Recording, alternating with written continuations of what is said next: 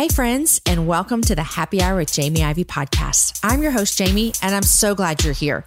Each week on this show, I invite a girlfriend to join me and we chat about the big things in life, the little things in life, and everything in between.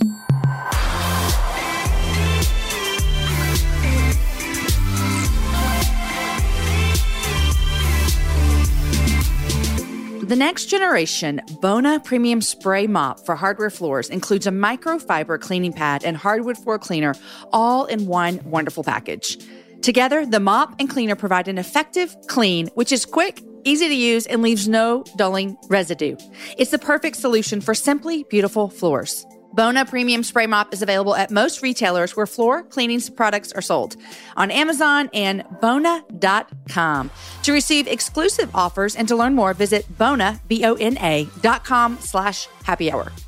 Guys, happy March. We've made it to March. March is one of my favorite months for a couple reasons.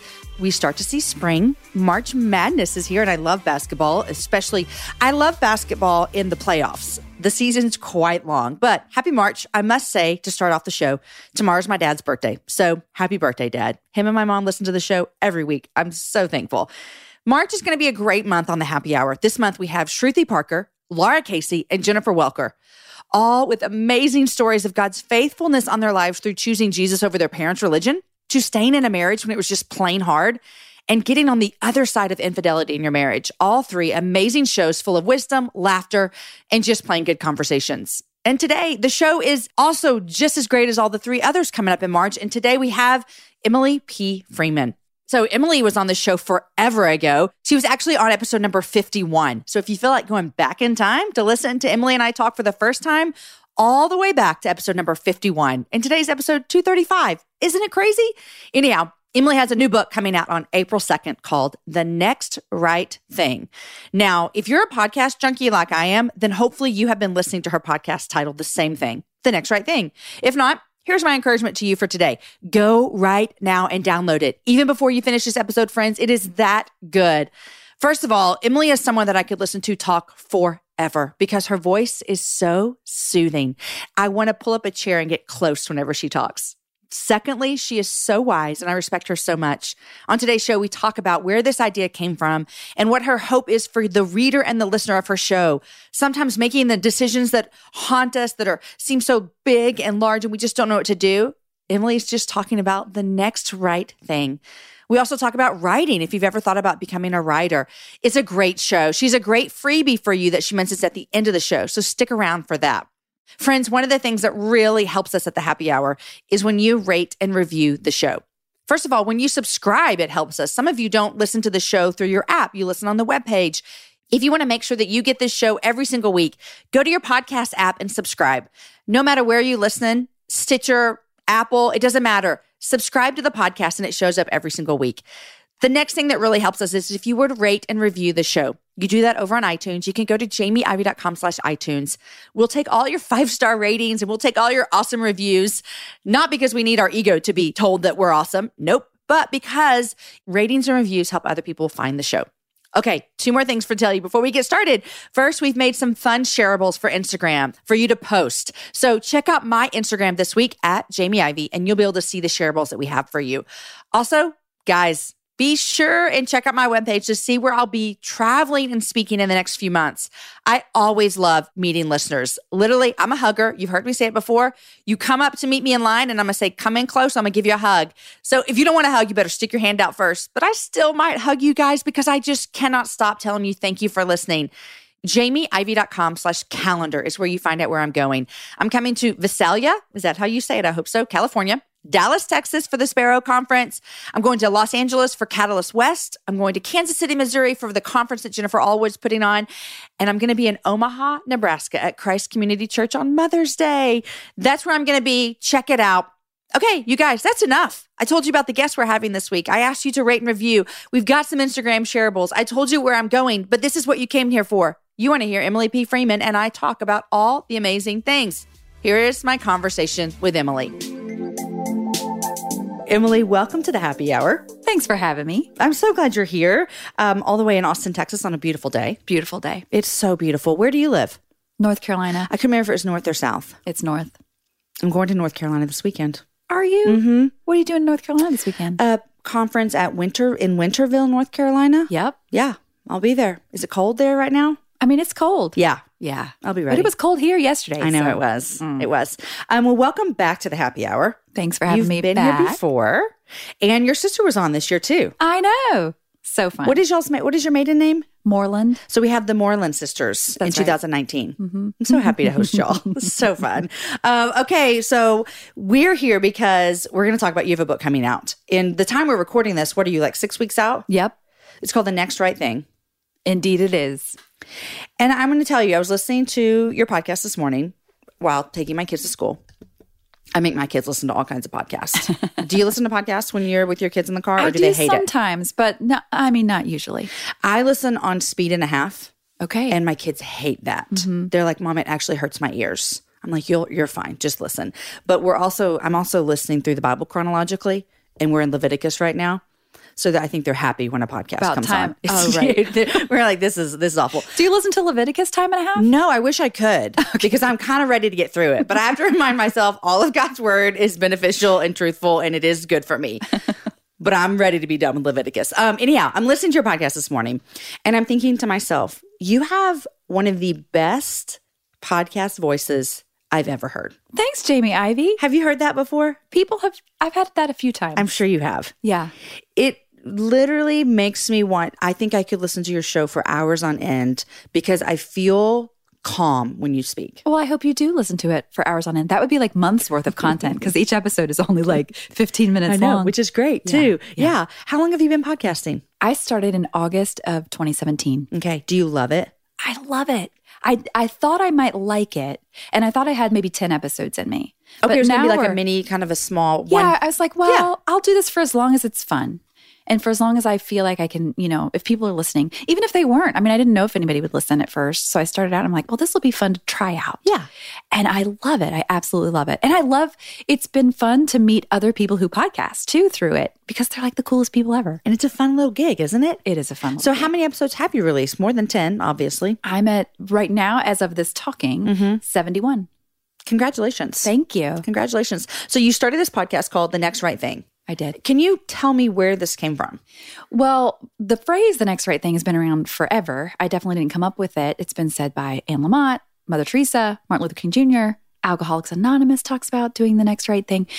So it's a phrase that I've heard for years and have held on to in my own life because it's been, in many ways, in different times of my life, it's been kind of a life-saving mindset because I can tend to get, overcome with the big picture and doing all the things rather than just the next right thing. But I started to really think about it in terms of me offering, kind of exploring it on my own. First, I thought, this decision-making process is really fascinating to me because unmade decisions hold a lot of power in our lives. When we have a decision that needs to be made, it can become a distracting part of our day and our life and our week until the decision is made. This is so true. I mean, I feel like I am not going to tell you all the decisions I'm trying to make right now, but I'm experiencing what you're saying. And they're distracting, right? It's very distracting. And it's always kind of right there. And sometimes, some people, I think, sometimes we make decisions that we later regret only because the pain of holding an unmade decision was so heavy. They're like, I just got to get through this and I just got to make it and move on. Or others of us are afraid of making the wrong decisions. So we hold out. And then that causes more trouble. It's a whole vicious cycle. It is a whole cycle. It really is. So for me, I was carrying some decisions in my own life and I started to, and that was sort of the catalyst of me paying attention to like, wow, this unmade decision is causing me to listen to sermons more closely. It's causing me to have different kinds of conversations with people. I'm paying attention to things that I wasn't paying attention to before I had this decision to make. And then as a writer, because I think my job as a writer is to pay attention to the world around me and how it interacts with the world within me. And so, of course, I started paying attention to how I was paying attention. And I recognized that power of the unmade decision and how it was often an opportunity to pray differently, to interact with God differently, and to connect with my community differently than I would if I didn't have that decision to make. So I started taking notes, thinking like, maybe this decision-making process, maybe it's not just me. I think everybody gets distracted by unmade decisions, and it can really be a spiritual formation opportunity for us in our lives. So I thought, this is coming to me as my other books had come to me. And I thought that's what it was. So I started taking notes and trying to outline. It was like January of 2016, I think. I thought that's what I'm going to start outlining my next book on decision making. Listen, Nothing came? it would not come out right. It wasn't coming out right. And I thought, okay, well, it was a fun run, but I'm done writing books, I guess, because I've forgotten how to do it. How often have we all felt, well, I'm done. It's over. I can never do this again. Never doing it. I think that about parenting. Right. I mean, there's lots of areas where that comes up, but it was around that same time that I started really listening to podcasts. I was listening to audiobooks more. And also I was on the scripture reading team at my church where I was just, literally we get up, we read scripture. This is the word of the Lord. It's given to us in love. Absolutely true. And I got to say that, several times a month on the scripture reading team. And there was something really powerful about using my actual voice and speaking it out into the room. And I thought, somehow those two things started to come together, this decision-making idea and this compulsion almost I felt to use my actual voice to speak words because I've been a writer for so long. And I'm a speaker, but I'm more write. Like that's more what I do.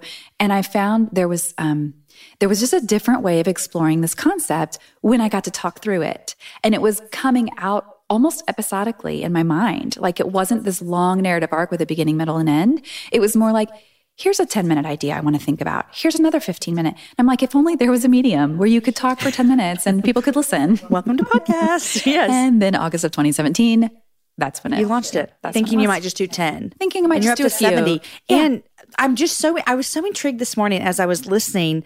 I listened to 2 this morning. I was catching up and I just thought it's so interesting to me that you have 71 episodes about making decisions, the next right thing. And I'm like, how are we still coming up with things? But then I was like, oh, this is so relative. This is so good. I know. I sometimes think that too, Jamie. Like, wow, how do I? But I still have more to say. And I think it's just because it's something we're always doing. Like we never get to a point in our lives where we're like, well, I'm done making my decisions now. And now I can just continue. There's always more layers. Season of life changes. There's just always more to it. And so I just try to take notes and pay attention to that. And you do that. Like I just wanted to tell you this morning when I was listening, you do such a you're a great storyteller. Thank you. Your voice is soothing. You're telling this story. I can tell that you're a great writer because you're writing this out. But then at the end, you like draw everything back where I felt like you were talking just to me. I'm like, how does she know I have these decisions to make? And time is not on my side right now. This is one about time. Yeah. I was like, this is so crazy. And so there's so many things in there. But I want to ask you this. You said earlier about how making decisions, you started to see it kind of change your spiritual rhythms. Yeah. You're praying more, you're listening more. I think that's something that we might not realize is happening to us, or we might just think, oh, I'm praying more because I need more help from God. Right. But you started to notice this playing out in different ways. What did that look like personally for you in different times of making decisions? It's funny because I did start to notice it in the middle of those decision-making things. I started noticing that, okay, I have this decision to make and I am praying more and I am paying attention more in the sermons. And there are ways in which I'm paying attention differently. But on the other side of the decision, I've recognized how helpful it is when I already have those rhythms in place so that it's almost like the difference between being someone who lives a life of reflection and who can move forward understanding what past decisions I've made and how they've informed my life versus being someone who, when a decision comes past or, across my lap, I have to make a pro-con list real quick because I have to figure out what I got to do. And the pro-con list way, while it can be helpful and informative in some ways, I found that rarely leads me to make my decision. Like make a pro-con list and then it's going to tell me what to do. Like that doesn't really ever quite work. It just makes the decision harder. It in feels real like. life. Yeah. Right. Because everything weighs different amounts and it's all different. You can't really quantify it that way. But I have found that this concept of developing a rhythm of life, St. Benedict called it a rule of life, a way to live my life in a way where I'm naturally putting myself in God's path on purpose. He's always with me, but I think it's not necessarily for him. It's for me to recognize that he's here with me and having some of those established rhythms that are simple, like a morning routine and, recognizing his presence with me throughout the day through different things that I might do or might not do. Yeah. Has been really helpful for me. So what you're saying to us is developing these kind of rhythms and patterns in your life are not necessarily just so that when the decision comes, like it's good, but you're saying when I develop these, I have to make a decision, my brain is already like it is already moving in those ways to make the decision easier. Wouldn't it be great if we didn't have to wait until a decision was made and then we figure out, oh, what is it that this life giving to me? What is it that I love? What is it that I feel connected to? What if we had a lifestyle that supported that already on this end so that when those decisions come, I'm not saying the decisions will be easy, but I do think we'll be in a better position to make them with a whole heart than we would be if we weren't living within those rhythms in the first place. It's so intriguing. And I think you're onto something, Emily, here, Girl, as if you don't know. am. But it is so intriguing because when I'm looking back as you're talking, I'm thinking about some big like life or job or family decisions that we've had to make. And I sense it in those times. I find myself pouring myself into scripture, pouring myself into messages, listening to podcasts about that, asking for people's advice everywhere. And I can see like, man, if I had added some of those rhythms to more consistently, I might not have felt so stressed in the decision making. I think it would have still been a hard decision, but I would have had a little bit of more breathing room in that decision. Totally. Which is so great.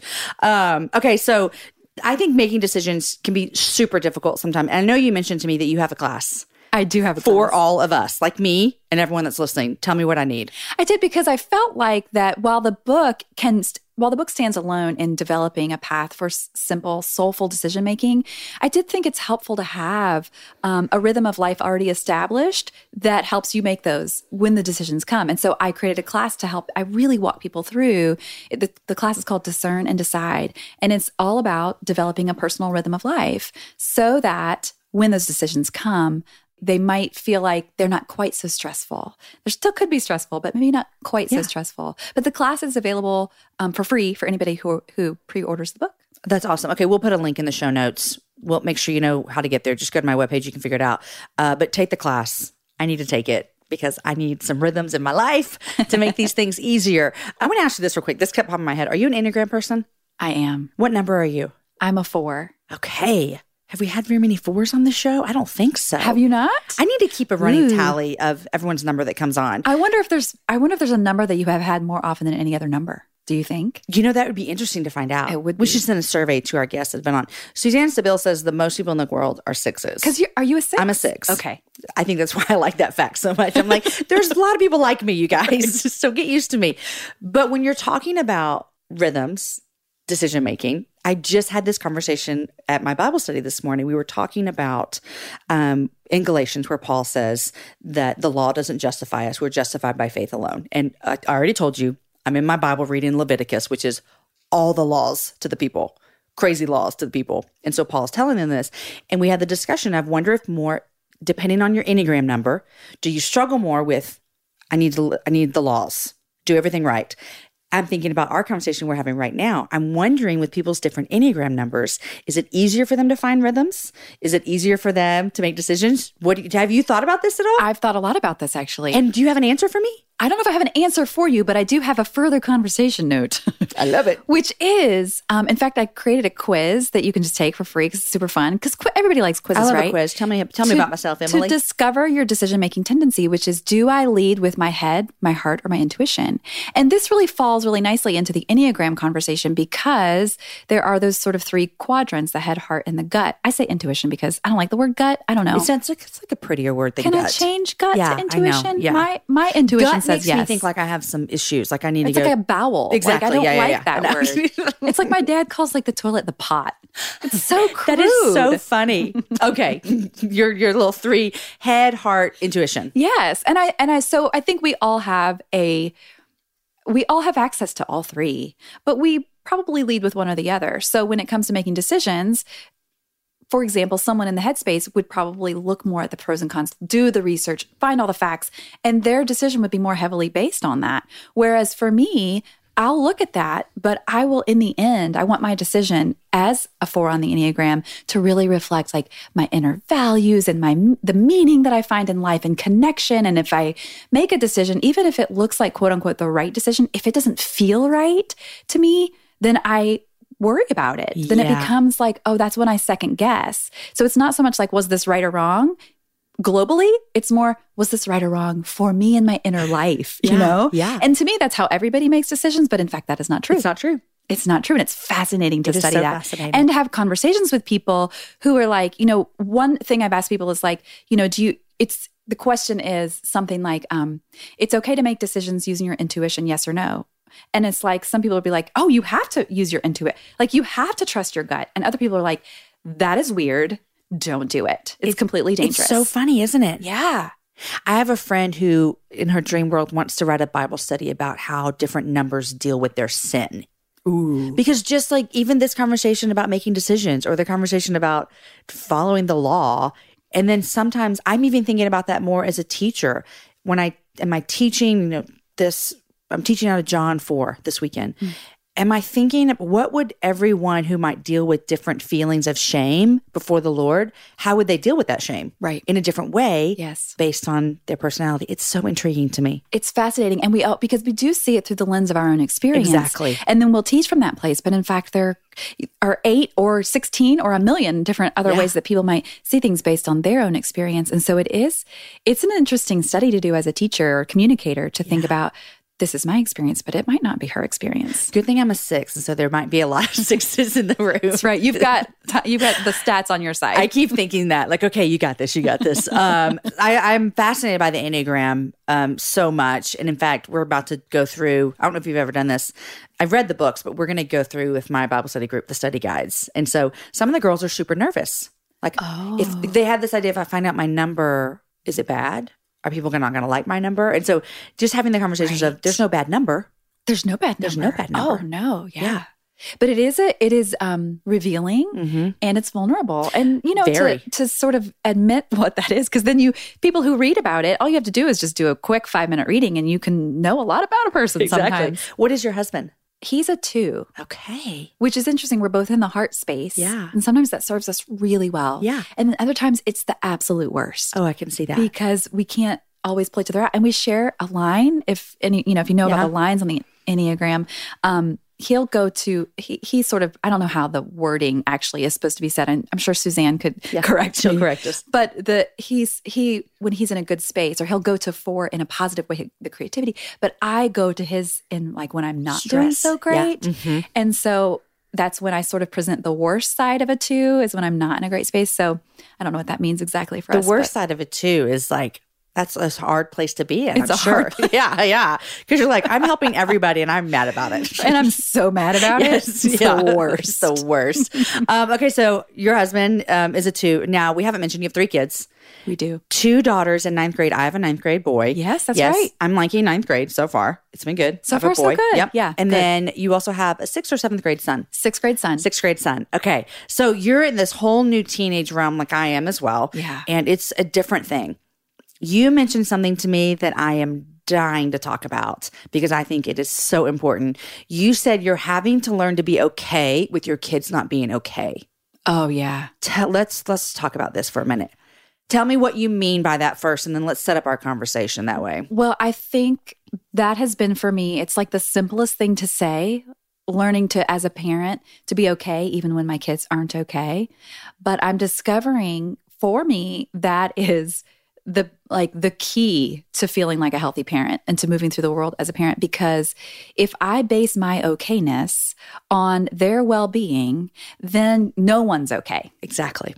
And so as an adult, when I look in my parents are still married, they're still alive. It's great. It's fantastic. We're close. But even now, as a grown-up person, it is so comforting to me when I'm able to call my mom as a grown-up. And my drama that I'm telling her about in my life, which I sometimes do, does not spin her out into crazy. Because she will sometimes feel so protective of me, even now as a grown-up, she'll be like, well, you just need to tell her this, blah, blah, blah, blah, blah. And she gets crazy. And then I want to hang up because I'm like, I called you so that your okayness could rub off on me, not so that you would also come down in this craziness with me. And so I've learning to translate that into my relationship with my own kids, since I'm still on that like definitely front lines of parenting with them being these ages, and realizing like, oh, that's what they need from me. They don't need me to get crazy and to like lose my head about, the person that said this thing to them at school and their feelings are hurt or whatever the thing is. They need me to be grounded with Jesus, to listen and be calm. Now, do I always do this? No. But I found it's so effective when I'm able to, and they can sort of run out their own steam of emotion or frustration or anger in the safety of a solid presence of me as their mom. That's when I found parenting to be really rewarding. When you can be that kind of safe, secure landing spot. Yeah. Like a fixed point in a crazy world. Yeah. If we could offer that to our kids. Right? Oh my gosh. Right. Yeah. Like I just think that we know how much we need it, but we forget when we're the ones who are to offer it, how powerful it really is. You know, a flip side of that is when you said, know that I'm okay when my kids aren't okay, is when my kids mess up. Yeah. When my kids do something wrong, what I'm having to learn is that doesn't make me personally a bad mom. Yeah, that's the worst. You know what I mean? Hard, yes. Like when a mom calls me and is like, hey, I want to talk to you about some text messaging between our kids or some inappropriate stuff. My tendency would be to like, this is all my fault. Yeah. I'm the worst mom that ever lived. She must think I'm the worst mom. Therefore I am. Instead of, you know what? I'm going to trust that this is life. This is parenting teenagers. Yeah. And I'm not a reflection. I know we are in a sense, but you know what I mean? Like that conversation, that problem is not an immediate reflection of me as her mom. And it goes back to the conversation we just had about how we move through the world. So like if that happened with me, I would filter that conversation with that mom completely through the lens of my feelings. And my first feeling would be shame and embarrassment and all those feelings. And I would be tempted to have that feeling be my truth indicator rather than what you just said, which is I'm okay. In Christ, I'm okay.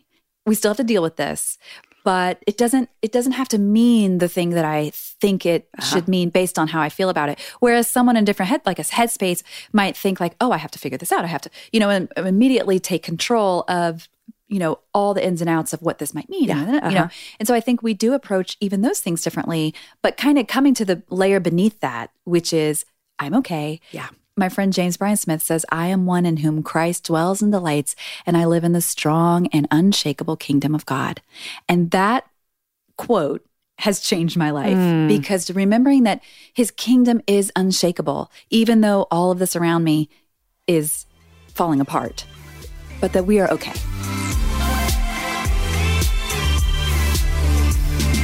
If you don't know it, guys, I'm a Texas girl through and through. I've lived here most of my life. I was born here and I love traveling. Here's why I love traveling throughout Texas, because it has a vast landscape of cultures, regions, destinations, and activities, which means there's an infinite number of different travel experiences. And no two travelers are exactly alike, and it means that no two trips should be either. If you're a beach person, well, you can have fun under the sun with Texas's 350 miles of coastline. If you're more of a rugged vacation type, there are campgrounds, hiking trails, and state parks galore. And foodies cannot get enough of Texas's world-famous barbecue and Tex-Mex. Enjoy live music, visit internationally recognized art museums, and check out thrilling cowboy experiences. And now, Travel Texas offers a one-of-a-kind online trip builder that allows users to generate a custom, visually led trip matched to their unique interests. Guys, come visit my state. Visit traveltexas.com/getyourown to get the only trip to Texas that matters. Yours. That's traveltexas.com/getyourown. You guys, in January of 2024, I made a commitment to myself. I wanted to get stronger, which meant I needed to get in the gym, which means I needed to move my body in different ways. You guys know I love to walk. Well, it's spring, and spring is the best time for us to start a new workout routine. It's our yearly collective warm-up, and Peloton is here for everyone's yearly warm-up. This is the best time to get into a good rhythm, to tap into your power and build towards your summer you. I love my Peloton. It accommodates to my schedule with a variety of class links to choose from. I can choose a 30-minute class. I can choose a 45-minute class. If you only have 5 minutes, there's literally a class to get you moving your body in 5 minutes. Peloton has a range of class types fit for every goal and every mood. There are classes if you want to hear country music, if you want to hear rock, if you want to go back to the 80s. If you can't run, take a walking class. Need some grounding? Try yoga. If you want to level up, go for their Pilates or HIIT workouts. Here's what I love is that you can move at your own pace. And that is what I'm learning that my body needs right now. It needs to move at its own pace. Peloton makes the process easier with personalized recommendations and guided programs that take all the guesswork out of working out. You guys, we think about so many things during the day. Let's take the guesswork out. Let's jump right in and let's keep our fitness journey fresh every single day. Peloton has everything you need to get you where you're going. Whether you prefer to run outdoors, row or ride at home, or strength train at the gym, Peloton has something for you. I personally love a good 45-minute hip hop class. It gets me moving. It gets me excited. It's my favorite genre of music. Just ask my kids. Get a head start on summer with Peloton at onepeloton.com. That's onepeloton.com. Okay, guys, I know you're loving my conversation with Emily, but I want to stop real quick and thank some of our sponsors because they make the show possible. My first sponsor I'd like to thank is Smilo.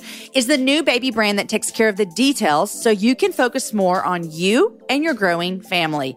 Smilo brings you the best in feeding, soothing, pregnancy, baby, and toddler products all in one place. Their patented products are designed by doctors, engineers, and parents because as parents, we have a lot to say about what helps our babies the most. Everything is backed up by proven medical claims, and all products have a 30-day satisfaction guaranteed. Smilo is known for their 3-in-1 nursing and pregnancy pillow, bottles, pacifiers, baby lounger, sippy cups, and one-of-a-kind baby bundles and more.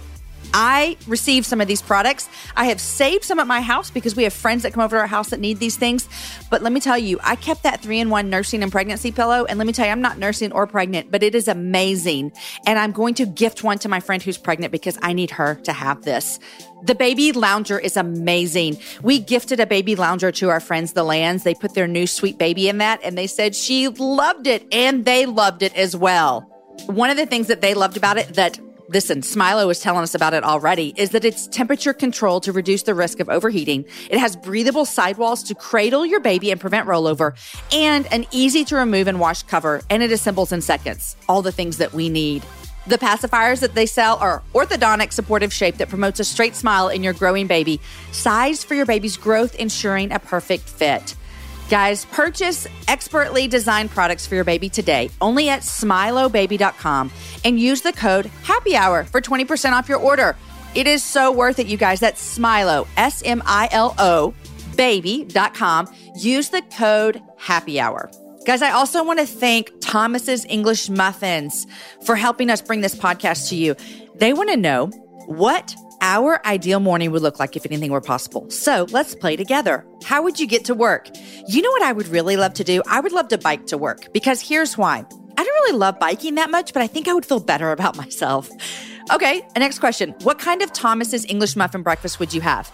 Y'all, I'm pretty plain with it. I would like one of the light multi-grain muffins. And then we have some avocado butter that I would want to put on top because there is nothing like a warm muffin with melted butter. Are you serious? That's my favorite.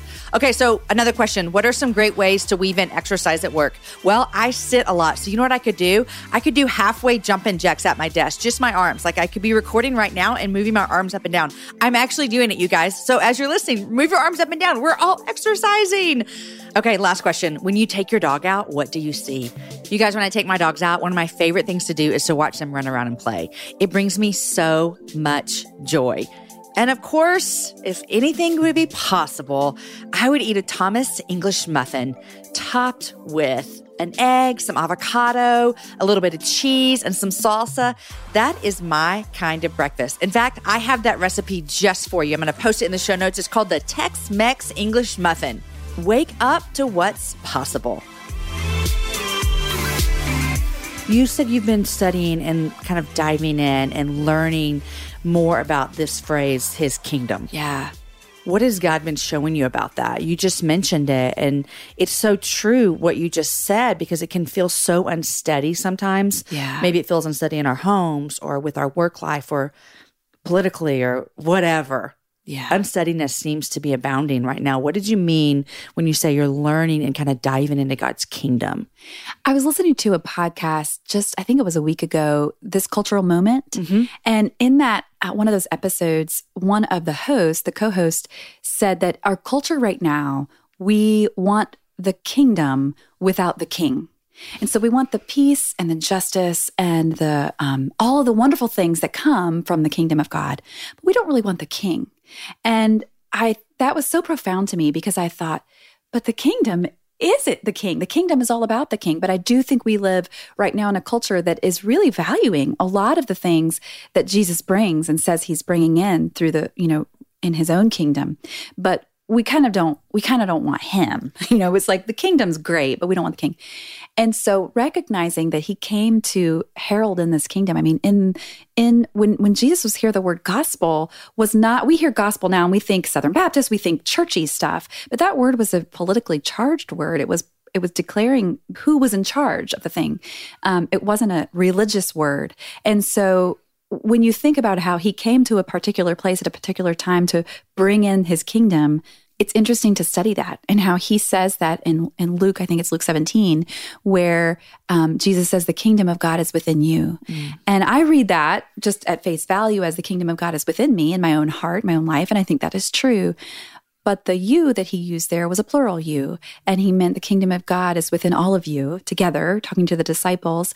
And what that means for us as the church, moving forward, it's powerful to consider that Jesus, I have a teacher, I'm in grad school right now. I did say yes to going back to school. I just can't even believe that. And one of my teachers, Keith Kiesler, he said that Jesus did not leave behind a book. He left behind a people. And so he left behind a community. And the Bible obviously is important, but he didn't write the Bible while he was here and then give us the Bible. He left these disciples and he trusted the moving forward of the kingdom, the declaring of his reign to these like imperfect people who were going to make weird decisions and like move through and might make bad decisions. And it was just it seems like an imperfect system.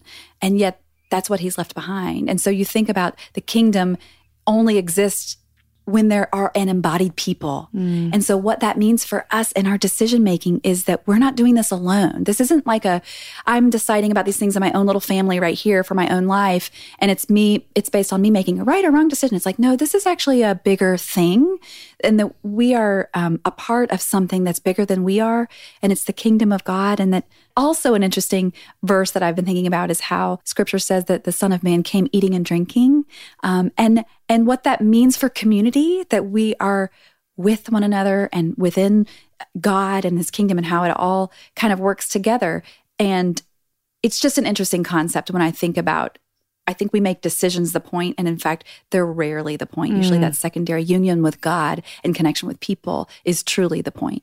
And we have that because he is in us. Absolutely. So we have that connection. Yes. That's beautiful. I love that, just that whole conversation and that idea of thinking about what God, how he left that for us to help us, even when we were talking about making decisions, the next right thing, that we as Christ followers, we can't leave out the fact that we do have God in us, absolutely, the Holy Spirit in us to help us with those decisions.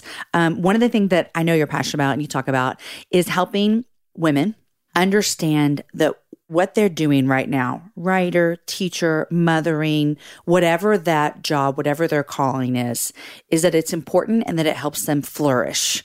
Let's talk about that for a second, because I think sometimes women can feel, and men listen to the show as well, and I think men can maybe look through this through a different lens. So we'll just speak here to women, can feel maybe selfish sometimes. Yeah.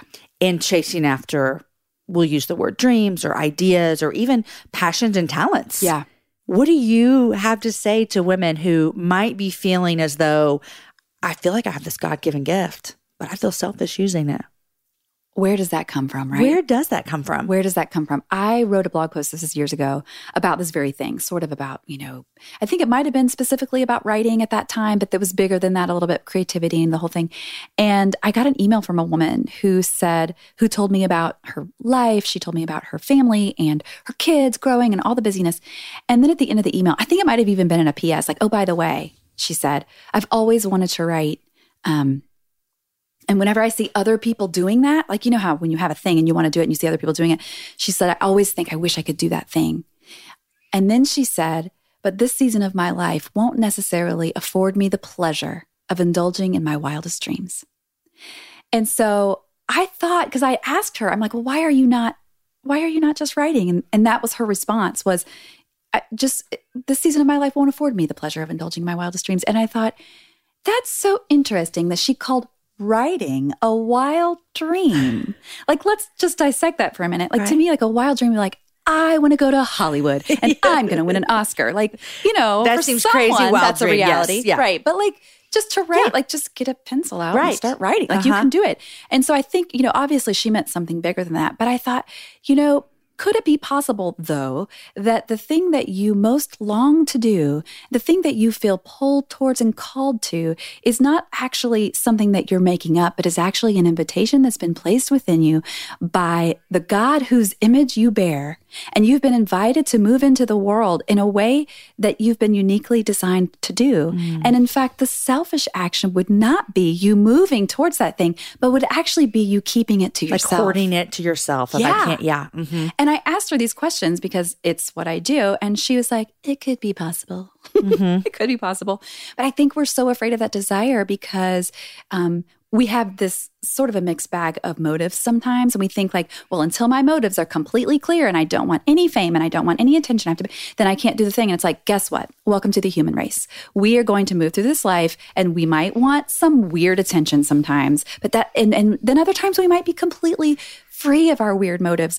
But we have to just keep moving through. We have to trust that Jesus is smart and intuitive enough and loving enough to let us know when we're being crazy, right? It's so true. So let's just do the thing. Just keep walking one step in front of the other and see what happens. I remember feeling I've always wanted to be like a talk show host or interview people. And I kind of felt like that woman. And to a sense, I was parenting a little bit different than putting a pencil to a paper.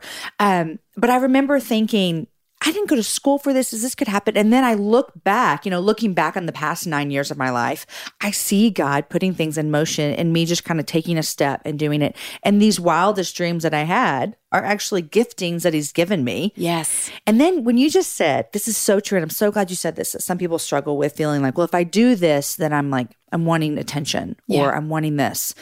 I remember when I was thinking about writing a book, I told my friend Annie, I love this story. I was like, I just don't know that I can write a book because I know that deep down I have these deep sin struggles of wanting to be known. And what if I become famous and then I'll be prideful and then I just won't even love Jesus anymore?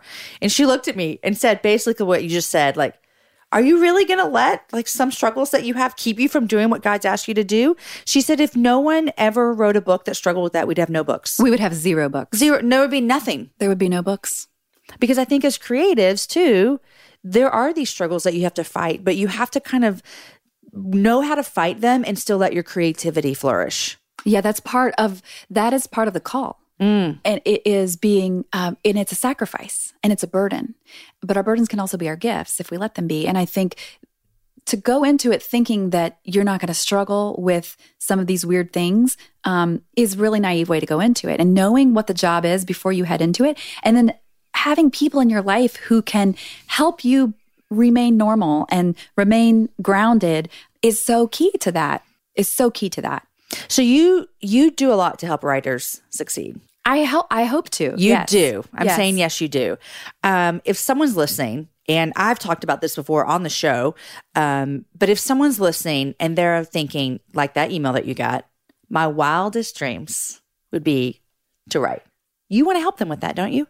I do. We have created, I co-founded with my sister. She started out, my sister, my dad, and our friend Brian Dixon, who's a whiz marketing guy. This was almost 4 years ago. We started a membership site called Hope Writers. And and my sister's not in it anymore. She's been out for about a year when she started writing Cozy Minimalism. She was like, I just got to talk about house stuff now, which I fully respect. She's doing what she does really well. She does really well. She's like, I think I'm done talking about writing. I think I've said all the things. So the three of us, Dad and Brian and I, have continued it on. And really we exist to help writers pivot from writing in private to writing for a reader.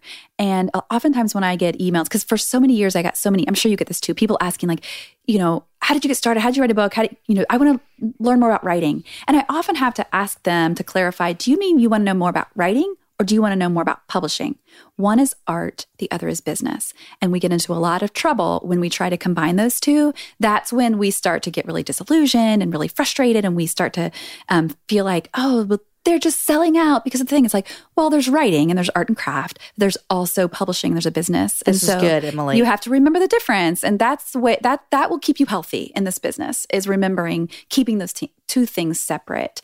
And in Hope Writers, that's where we help people carry both of those realities at the same time and to continue to write meaningful words without sacrificing their meaningful life. And so we open just three times a year so that we can serve our members better. So we have like 3 launch periods a year at hopewriters.com. And so we just help writers. We help to train writers understand the business of writing and publishing, and we bring in experts every week. So we basically have like a writers conference all year long online. It's so great. Yeah. I love what you guys are doing. Now, I have a question for you. Yeah. This is intriguing my curiosity. Okay. You said the writing. You said writing for a craft. Yeah. Right? And then you said publishing. Yes. We can put those together, right? We do. We have to. Okay, because that's how we make books. That's how we how sell we make books. Okay, Right. So is that a struggle for some people to put them I think it's together? a struggle for most people. Okay. I think it is because what happens is you get people like me, Enneagram 4s, who are like, well, I just write for the soul of it. Right. And my writing is authentic. And all you people who are trying to sell your work, that is not authentic. You've sold out. You've sold out. You've left the craft and you just Right. want to make money. It's like, well, who are some of your favorite writers? Guess who you never would have heard of if they had not been willing to market their words. So, all these writers who have done the things that we long to do, to emulate, Madeline L'Engle and all these, writers who have these beautiful words that have written, well, they had to understand the business side of publishing. They had to be willing to believe in their words enough to talk about them with other people. Because guess who can't read your words? People who don't know they exist. Exactly, yeah. And so we have to be willing to share them. But there are a lot of things, especially in certain personality types. It's easier for some than others. There are a lot of things we have to go through in order to feel peace with certain things. Because what might be really comfortable for you, Jamie Ivey, might not be as comfortable for me. It doesn't mean one of us is right or wrong. It's so true. It just means my gifting and my personality doesn't lend itself well to that way of sharing. It doesn't mean I shouldn't share, though. It means I have to find a way that feels like me so that I can get these words that I believe are so important into the world. I was talking with Brian Zond, who's a writer and a pastor. He's a pastor of a mega church, and he said, and I don't even believe in mega churches. Yeah, his church is mega. Like, Yeah. he can't help it, Yeah. right? And so he's like... also because here's my thing. When people are like, I hate mega churches. Right. They didn't start out as a mega church. They didn't start out that They way. started out with 10 people in a living room. That's so, exactly what he That's says. a soapbox I get on. That's Yes. exactly what he said. And he's like, I don't even believe in this concept, but yet here I am. Because yes. So I asked him, because I knew he was a 4 on the Enneagram. And I was like, listen, tell me, because I know that you probably are one who like bucks against the whole like marketing the book. I was like, tell me like what, how do you reconcile this feeling of wanting to be like this authentic writer, but then also wanting to sell books and wanting people to believe in what you're saying? And he said to me, he was like, well, do you like what you write? And I said, yeah. And he said, do you believe in your words? And I was like, yeah. He goes, sell the crap out of it. Like, you have to do this. Like, it's a mindset shift. And I think there's a lot of angst that can happen in a lot of us. Now, some people listening might be like, what are you talking about? Like, it's so easy. Like, just, you just share your thing. But there are a lot of us who we have to go through a lot of soul work in order to come to a place and soul work, where it's comfortable for us. And I think we do have to pay attention. If your intuition is telling you that's not good for you, don't do that, then by all means. But there are so many ways to talk about your work and to share your work, because it's not about me showing up and saying, here I am. It's about coming into the room and saying, there you are. I made something for you. Would you like, here it is. I love that. It's so true. It's so true. And I think anyone that creates art, that this is kind of what they're having to deal with. And I believe, when I think about my book, to me, I don't struggle talking about it because I actually really believe in the message. Yep. Which is what that pastor was saying. Thing. It's the whole thing. I think it's not, I don't want you to walk away from the book like, oh, I love Jamie. Like, my hope is you're like, I love Jesus more after reading this book. And so I think that helps me. Good. Now, if I ever write a book that I don't really believe in the message, which I hope I never do, because that would be really bad, then it would be more of a struggle, For sure. But then I would have definitely sold out if that ever happens. Yeah. You can call me out on that, Emily. You'd be like, do you believe in this message, Jamie? This is awful. It's the worst thing I've ever read. Okay, Emily, tell me what you hope people to get out of the next right thing. I would love it if we could stop being so afraid of making the wrong decision. I think that maybe people might come to the book or this message, this idea, wanting to make a decision, and I hope that this book helps them do that. But more than that, I hope that on the other side of it, that it will sort of release some of the pressure that we have of the black and white world that we often live in. In fact, the book is black and white, and is it just like the podcast cover? It's just like the podcast cover. I love it. Yeah, it's just like, so hopefully but it's almost like the opposite of, I almost hope that people come away a little more comfortable in the gray at the end of it, and that they remember that the decision is really the point, that really the point is union with God and creating space for our souls so that we can discern our next right thing in love. I really, that would be thrilling to me if we weren't so afraid of making the wrong choice, and we remember that with our friend Jesus, sometimes he's like, you know what? Either thing is going to be great. Let's do it together. It's going to be good for all of us sixes who we don't trust ourselves. Oh, yeah. So I always am second guessing a decision. Always. I will make a decision and then 3 days later go, I don't know if I made the right decision, but it's done. Yeah. I mean, I do that. This is going to sound awful in restaurants. After I make my food order, Jamie, me too. I wonder to myself, did I get the best thing possible? Right. And then I'm frustrated if I think someone else got something better. And I've already regretted it. It hasn't even come yet. I know. So I need help with my decision making in all of my life. Emily, I am super excited about your book. I love your podcast already. I'm going to listen to it on audio, your book, because I need you to read it to me. I'm going to read it to you. I'll do it. Good. Now, we always ask people, what are you loving and what are you reading? Okay. So I'm loving Victoria, that show. Yeah, I don't know this. Queen Victoria and Prince Albert. It's like, real. Okay. But it's a show. Mm-hmm. It's so good, Jamie. You have to watch that. That's good. And just Is it watch Netflix? It might be Amazon Prime. Okay, I got it. But it's even just the beginning music, even just for that, just get the soundtrack. Okay. Start with that. Okay. It's so good. I write to it. It's fantastic. Oh, yay. Right? It's good to have that. What music did you write this book to? I have a playlist that I created, and the Victoria soundtrack is on it. And I also have, who else is on it? The Weepies. Who else is on it? Did you listen to the soundtrack the whole time? I listened to the soundtrack. Anytime I sat down to work on the book, I listened to this particular playlist. Yes. Such a great idea. I did and now, like, if I turn it on, it's like weird because it's not the right thing. Uh-huh. Right. I need to make a playlist. It's so funny who I listened to the most when I wrote my book. It is like, it's embarrassing a little bit because it's not Christian at all. John Mayer. Nice. I know. I listened to John Mayer almost through writing the entire book, which is so weird to me. You're always going to have that. I think of John every time I think of the book. Okay, so you're loving Victoria. Love Victoria. I'm kind of on a weird kick with clogs right now, like clog shoes. Yeah. Like Lotta's from Stockholm. I have one pair and another pair. While I'm here with you, Jamie, Ivy, they're being delivered to me, I think, at my house. I do not own one pair of clogs. They're I don't know what my weird obsession is. Like, I'm trying to find the best ones, the most comfortable ones. They're super cute. They're really cute. But it's like you're walking on wood. Like, it's not right. It shouldn't be comfortable. But it is. But somehow it is. Okay. Depends on the clog, though, because they're not all created equal. So it's important to do your research. Who's your favorite? Right now, I've found Lotta's to be my favorite. I have an UGG pair that I got from ThredUp, which is like I know ThredUp. Okay, yes. ThredUp, fantastic. I got a pair of Uggs that are UGG clogs, which is weird. Okay, they have fur on the inside. It's fascinating. Do you like that? I don't love it because my feet get sweaty and I'm not a fan of that. But they're like mule clogs, so it's like they're kind of open. Okay, so that helps. Okay, but it's like it's kind of counterintuitive, like fur, but they're like sandals. Yeah, I don't know. Keep the sweat. Okay. So Victoria clogs, and then I've been using this powder dry shampoo that my friend Ariane makes. She has like this little business called Some Call Me Crunchy. And listen, I'm not a big dry shampoo fan because the spray kind makes your hair fall out. For real? It's true.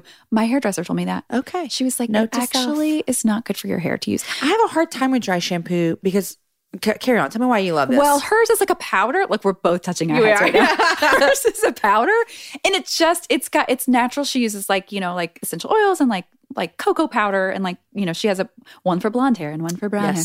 And it's just nice. And then you don't have to wash your hair as often. I will say Lauren Scruggs was on the show before and her and her sister developed a product like this that I like. Really? And so I bet I would like this too. See, it's just powder. Like you shake it. But blonde people have been using baby powder for years.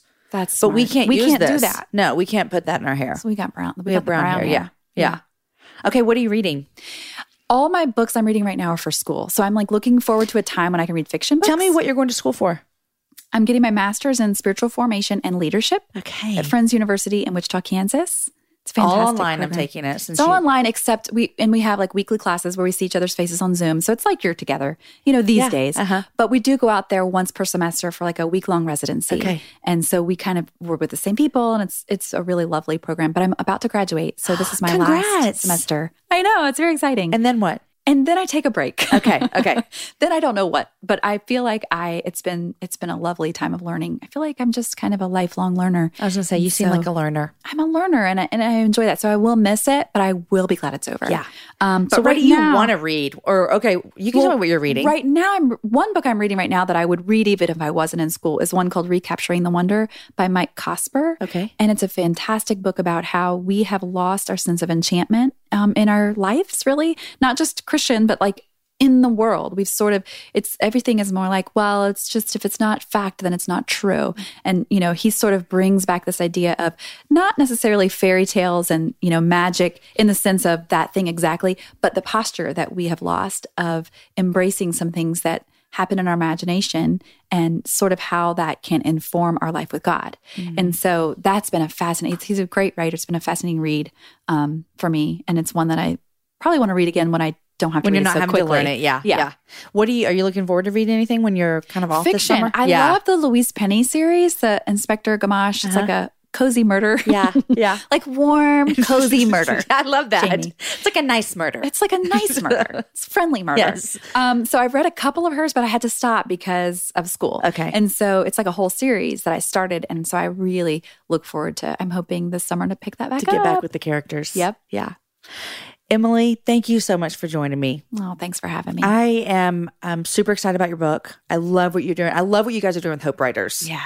It is something that I would have jumped into 2 feet first 6 years ago. Me too. And I would have soaked up everything that you guys, not that I can't now, but you know what I'm saying? Right. But especially when you're starting out. Especially then, I would have devoured your content. And so thank you for doing that, because I know it's a big help for women and men who are wanting to join this space with us. And so congrats on your book. Thanks, girl. Congrats on your podcast. Thank you. So thanks for joining us. It's been so fun. All right, friends, picture yourself biting into a warm and chewy Thomas's English muffin covered in melted butter. Is your mouth watering yet? Good. Now, my question for you, is it possible to make a butter hot tub? Yes, it's called a Thomas's English muffin, and it's possible thanks to the nooks and crannies texture. Thomas's, wake up to what's possible.